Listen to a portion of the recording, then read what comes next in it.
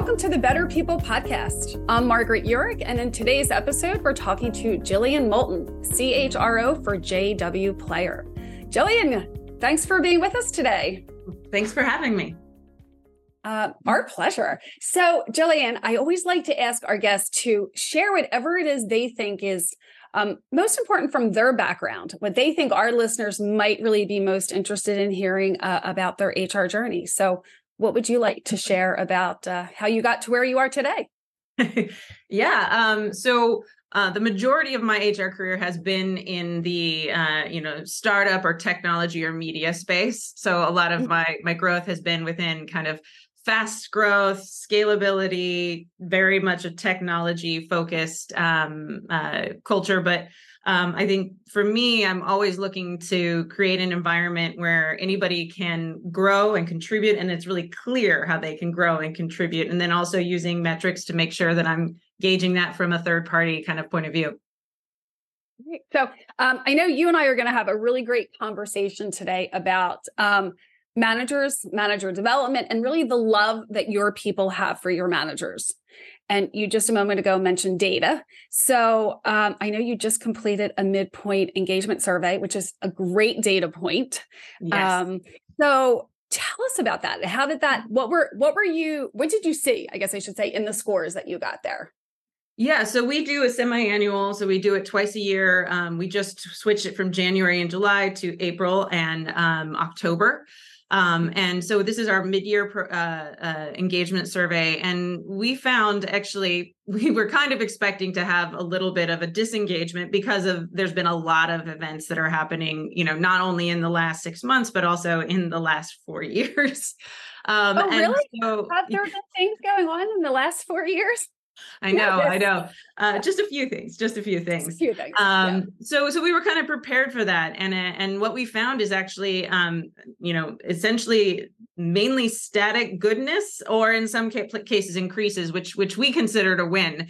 Where we always want to see, going to the moon. Sometimes it's just staying where you're at is a really healthy place to be. But in general, all of the scores for our management categories where people talk about their managers were 85 and above on a scale of 100. So that was really great to see. And so just out of curiosity, from an industry standard standpoint, is that an above average type of score? Yeah, from what I'm aware of, if you're in 50, you're in the probably need to look at improvement. If you're in the 60 to 80, you're good. But anything above 80, and based on what I've seen in my career, is excellent. It means people are engaged. They're happy with. We have questions like, when decisions or goals changed, my direct manager provides enough context, and that is a score above 85. That is good for me, right? And that can be hard in a really fast moving and a very tumultuous time. So that's why you say that your people really love your managers. I mean, a score of 85 is awesome, which I kind of thought. But so yeah, it would seem like love is a great word to use to describe how your employees feel about their managers. So why do you think that is? I think a lot of it is the people that we have in those positions are great people. So I want to give credit to where credit is due on individuals. But in addition to that, at JW Player, I think there's really two components that help us create, maintain a structure where we have good management. One of them, I think, is we have a program called Leadership Lab, which is a management training program. It's been around for a while. It originally started as essentially just like a focus group or a meeting for managers to get together and talk about issues that are consistent. And this was like cross-functional. Cross-functional is a big part of that program. And now we've developed to have training, coaching. We have executive sessions where executives are able to give managers a point of view. And what we find breeds out of that is a bit more autonomy for managers. It also provides responsibility, which I think is then the culture of what we see is managers at JW Player are considered, with the authority that comes with management comes the responsibility of the weight of it. And you can't take that responsibility if you don't have the knowledge that can allow you to understand compensation, conflict management. And these are all things that you're not innately born with. I mean, if you are, wonderful, but I think it's always helpful to get some context and coaching on how to deal with those situations. So it isn't so much scary. It's more of okay, here's my practice. Here's what I'll go in with. And because of that, I think a lot of people feel like they can be direct with their manager, open with them, We also went through a very big training on DEI to, empower managers to see people with equitability. And I think that has been really good. We've also seen in our DEI results and our engagement that our managers have great scores on, being able to understand diversity and inclusion, tenets and things like that. So I just had a question and it slipped my mind. Hold on, it's going to come back to me.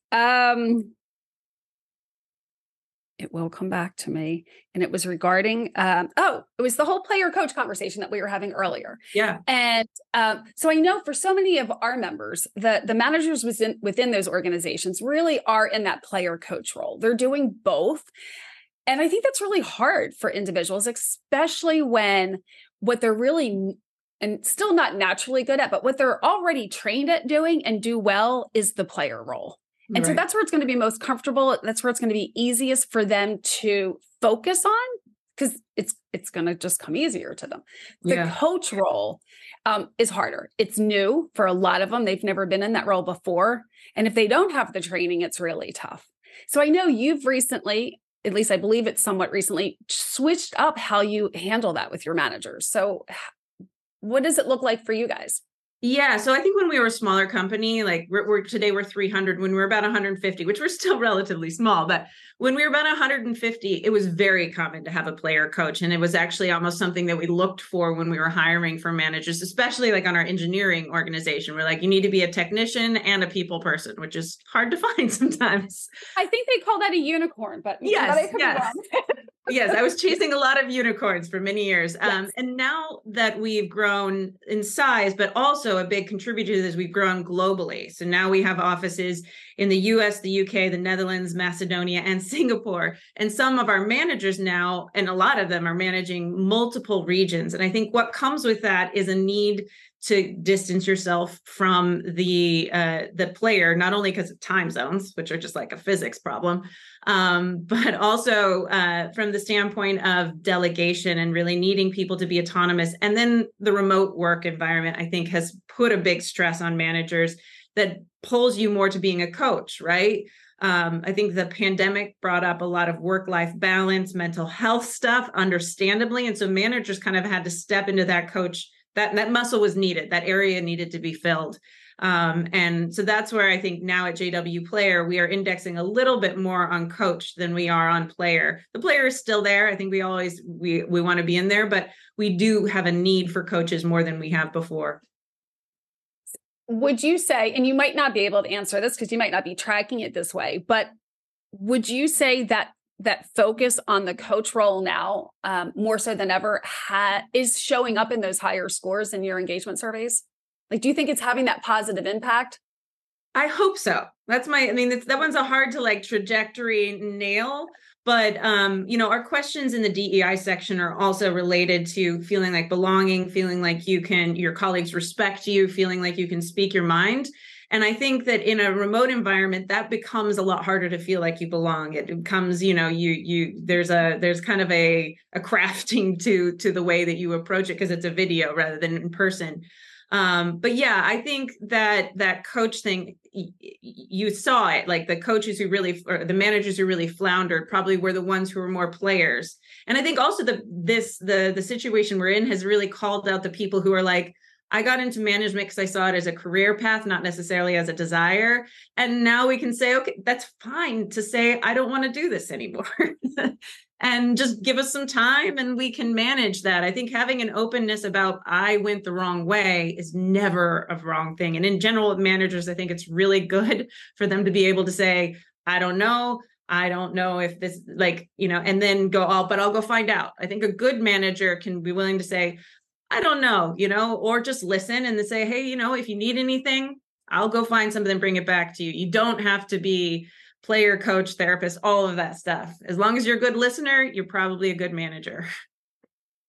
Yeah. But saying I don't know is really hard for a very skilled player because they're used to knowing, they're used to having the answers. And so that's really hard, I think, on their ego and their self-esteem to be able to say, I don't know. And it just doesn't come naturally. And I also think as much as I think that the culture of an organization may say it's okay to say, I don't know, it takes a long while to change that mindset and be like, Yeah, it actually is okay for me to say, I don't know. Yeah. So, but yeah, I think getting our managers to understand actually how good that really is, like what a great skill that is as a leader to be able to say that and then find the answer and go back and share the correct answer. So I love that you bring that up. Yeah, one thing I might say on that, just to kind of take that thread a little bit, is I also feel like managers sometimes, especially young managers, miss the opportunity of allowing their team to answer the questions for them out of their fear of saying, I don't know. And I think it's a real blessing if you as a manager can like somehow manage that ego and that fear of being wrong and saying, hey guys, what do you think? Because I think that can be really empowering to the team itself. So many reasons. And have you read the book, The Coaching Habit by Michael Bungay Stanier? I don't think I have. So really short, extremely witty. He's an excellent author, but it's called The Coaching Habit. Ask more questions, ask more, say, all right, I forget what the rest of it is, but it's The Coaching Habit. And that's the whole premise. And it's really to help leaders become more coach-like in their approach. And it's all about asking more questions. So it's asking more, telling less. It's exactly what you were getting at. It frees you up as a leader. It helps, it saves you time, and it really builds up the people that work for you. So I would really recommend it. And maybe something you could even build into some of your focus groups with your leadership lab. Yeah, it's funny. So, succession, I think, is a scary word, but in a way that the act of just having somebody answer a question is a way of developing succession, which I feel like is so important. Absolutely. So one of the things I wanted to go back on, unless you wanted to spend more time on this thread. No, I'm good. But sort of related to this thread, and I'm going to get to it. You had mentioned managers being able to say, you know what, I thought this was the path I needed to be on to continue to grow in my career, but I don't really like it. And it's not suited for me. And this isn't what I want to do. And you're saying that's okay for them to say that within your organization. Absolutely. Yes. Are you creating a different path then for them? Or is there a different path where they can continue to grow, not necessarily by being a people leader? Yeah. So in our engineering group specifically, we have job levels and a career growth framework that is dual. So we have the path of the manager, if that's your desire. And then we also have, so you can become a senior engineer and then you can become a staff, a principal, which is, and the idea is that the staff is going deep, a technician who goes deep, and a principal that has depth, but also has that broad impact. But they're both individual contributors. And we also have that on our SMS side. So the biggest thing we want to do is chart the path so people can feel empowered to say, this is not the path for me, and that there's no shame in it either. Like at our company, I think our managers are important, but so are our ICs. Like we are also in a technology, our video technology has a lot of technicians and like specialized knowledge. So it really leans itself into saying, go be the special ops person that we have drop into a special deal, that needs this information about broadcasters or something. But I think at JW Player, it's really important to allow people the ability to say, I don't think this is it. And also give them the time to be like, I didn't feel like it was it yesterday. And then like, maybe it is, maybe it isn't. Like, I think, sometimes people have a bad day. They can come with that. I'd say, please bring it, but also think on it for a month. And if it's still there, then let's talk about how we can do it. And my only ask, I would say, in those situations is give it time. We'll probably not be able to turn on a dime in that situation, but we can make plans over, 3 to 6 months, depending, to make that transition for people, because an unhappy manager is an unhappy team, let alone to say a manager of managers of managers, right? So, yeah. So you have shared already so much great stuff with us. And what I'm really hearing from you is a very like people first culture. Yes. So how would you describe or define the culture at JW Player? Yeah, it's something I'm proud of. And then I feel like, I've been at the company almost 10 years, so I can't say that I don't have my fingerprint on it a little bit too. But it also is led, I think, by our CEO, Dave Otten. But I think it is a culture where it's, bring your expertise to the table. And we want to respect that, but also bring the human too.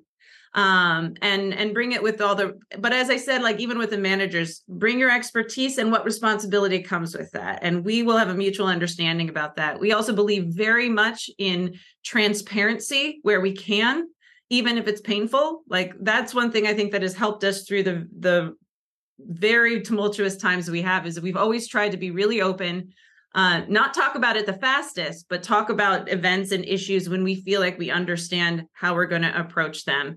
But that creates a culture of really like, if we share with you, we're giving you that responsibility to come to us with, your whole self. And then we together as a group will move forward. And people are the lifeblood of our company. Like they are what our company is. So, and I'm also in HR, so I have a biased point of view, but that's my opinion. Well, that's awesome. So, and I hear it when you talk that you're really passionate about what you do. And I think you should proudly claim that finger point you have on the culture of the organization. I'm sure you're a big part of it. So we've talked about a lot of great things already. And I know you've mentioned it a couple times, and that is the virtual nature or the remote first nature of your organization now, and really the challenges that this brings. So when you think about those challenges, what are you, I guess, what's most concerning for you about those challenges? I think the biggest thing, and we talk about this a lot and with executives, with my team, is the feeling of connection. Like before the pandemic, JW Player was very similar to a lot of companies in that 75% of our staff went to an office on a mostly regular, and now we are pretty much fully remote. There we do have offices that people can go into 2 or 3 days a week, but for the most part, we are remote. And I think that that has made the job of the manager, just to tie back to that, so much harder, because you don't have that next door thing. You have a lot of, on top of the kind of journey that you're going to be player and coach and delegation, everything, you have this distance. And then if you aren't like a documentation based person, that's something that is a skill set that you did need to learn. You needed to learn how to have discussions in Slack or in a chat based situation that have meaning. You needed to learn how to communicate in writing even more, right?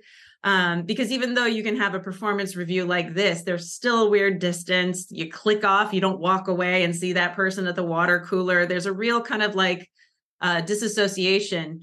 But it means also that like there's an opportunity in that too. So now you start writing better, you start communicating better, cross-team stuff happens. We've implemented some tools that really help with that. But yeah, that's what I would say the remote environment has created. The other thing is the component is that during the pandemic, JW Player acquired 2 companies in other outside of the US. So we went also from being about 75% US based to now it's only 49, and the other 50% are distributed. Okay. So that's another thing that comes with remote first, is also cultural. Like, if you're working with a new culture as well as being remote, I mean, it allows you to probably meet up a lot more easier, but it's hard to read physical cues. It's hard to communicate. So there's a hurdle that everybody, managers a lot, but everybody has to kind of get over. And that's something we're wrestling with actively, is how do we do it well?